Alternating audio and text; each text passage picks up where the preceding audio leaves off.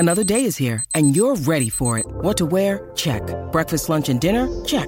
Planning for what's next and how to save for it? That's where Bank of America can help. For your financial to-dos, Bank of America has experts ready to help get you closer to your goals. Get started at one of our local financial centers or 24/7 in our mobile banking app. Find a location near you at bankofamerica.com/talktous. What would you like the power to do? Mobile banking requires downloading the app and is only available for select devices. Message and data rates may apply. Bank of America N.A., member FDIC. Good friend of Mark's and a great trainer in his own right. And the other code is Jim Gibbs, who had a milestone of his own last week. Since retiring from training, I think that was about 15 years ago at the age of around 67, Jim's had 250 winners, both codes. So obviously some great gallopers, but some wonderful harness horses, headlined by Spankham, who won a Miracle Mile. He's on the phone. Good morning to you, Jim. Congratulations on an unusual but a hell of a milestone. That must make you very proud. Yeah, morning, Michael. Yes, Anne and I are very proud. It was a hobby, started off as a hobby, then it grew, and we've had a lot of success. We've been very lucky. Why would a guy like yourself, who knows so much about gallopers and can look at a galloper and just go, ping, I know what I'm looking at, why would a guy like yourself, with your wife Anne, get involved in owning harness horses? Well, we used to have a wine at every night at 5 o'clock, and then we'd just watch the racing, and of course the harness racing was on, and I just took an interest.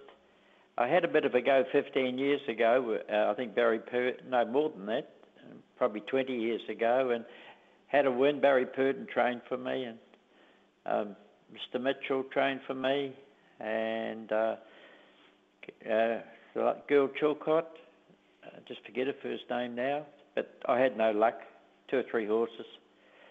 And then I went out of it, and then I started up again just as a hobby, and it went from there. I felt that it was easier to buy a pacer, and your chances were probably a little bit better. You know how many sell at the sales, Michael, and how many pacers are sold and how many gallopers, and the different prices at that time. It just was just a little hobby sort of, but it grew and we had success naturally. Yeah, congratulations, Jim. 250th win with first class in a midweek meeting at Timaru. But, gee, you've had some of the great wins, 23, I think you were telling me, Group 1 wins, and the ultimate win in Australia, of course, with Spankham and the Miracle Mile. That's every owner's dream. Is that the best of them? Well, it is the best. It was the best stake, and it was probably the greatest win. But, it would be the best. But, you know, we've won 3 jewels and Auckland Cups, and, to be honest... You talk about the Auckland Cup. Of course, that was with Turn It Up, who won again, Jim, last night in Queensland. So he's been a remarkable horse. I think he's won about 26, 27 races. It was his 27th win last night, yes. Jim, you've had Mark Purdon as your predominant trainer, and you've obviously trained against some of the great trainers. You would have trained against Tommy Smith, and you would have trained against Bart. That's how long you've been doing the job. How do you rate Mark as a horse person? Well, I sort of call him I called him a bit of a genius.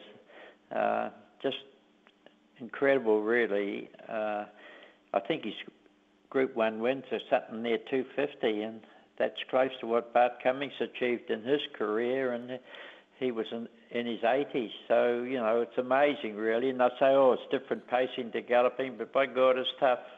Opposition's there, and, he's outstanding. I'm lucky to have him train from. He's trained, I think, 120 winners that I've been involved with. So, that's amazing. All right, Jim, these days you still own the occasional galloper, but obviously your training career is behind you, your storied training career. How does Jim Gibbs fill his day? Because whenever I ring you, it doesn't sound like you've been fishing, doesn't sound like you've been golfing and doing all that sort of stuff. So what do you do with yourself, Jim? What do you do to keep yourself out of Anne's hair and keep her from going insane?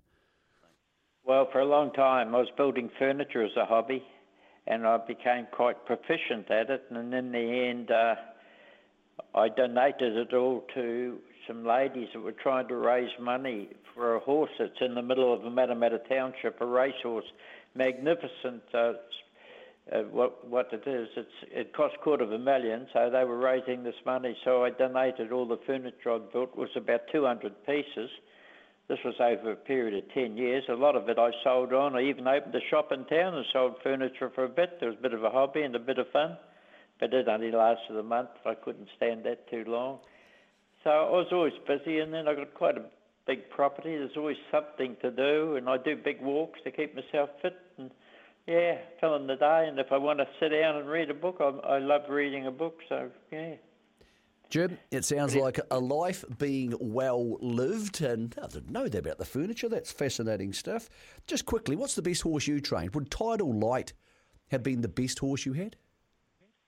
I probably had 100 horses that won over 100,000. That mightn't sound much, 100,000, but I had a lot of handy horses. She was quite outstanding. She is still the fastest horse, I believe, that's ever gone around Ellerslie. She broke 2 minutes for that TNZ Stakes Group 1 when she won that after winning the Derby. She went 159 something, and I think if you check, that's still a record. So, she was a great little mare.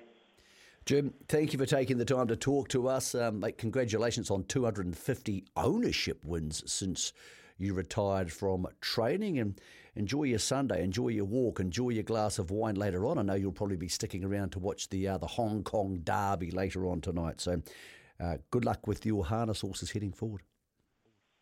Thanks for the ring, Michael and Greg. Thank you so much. Good luck to everybody.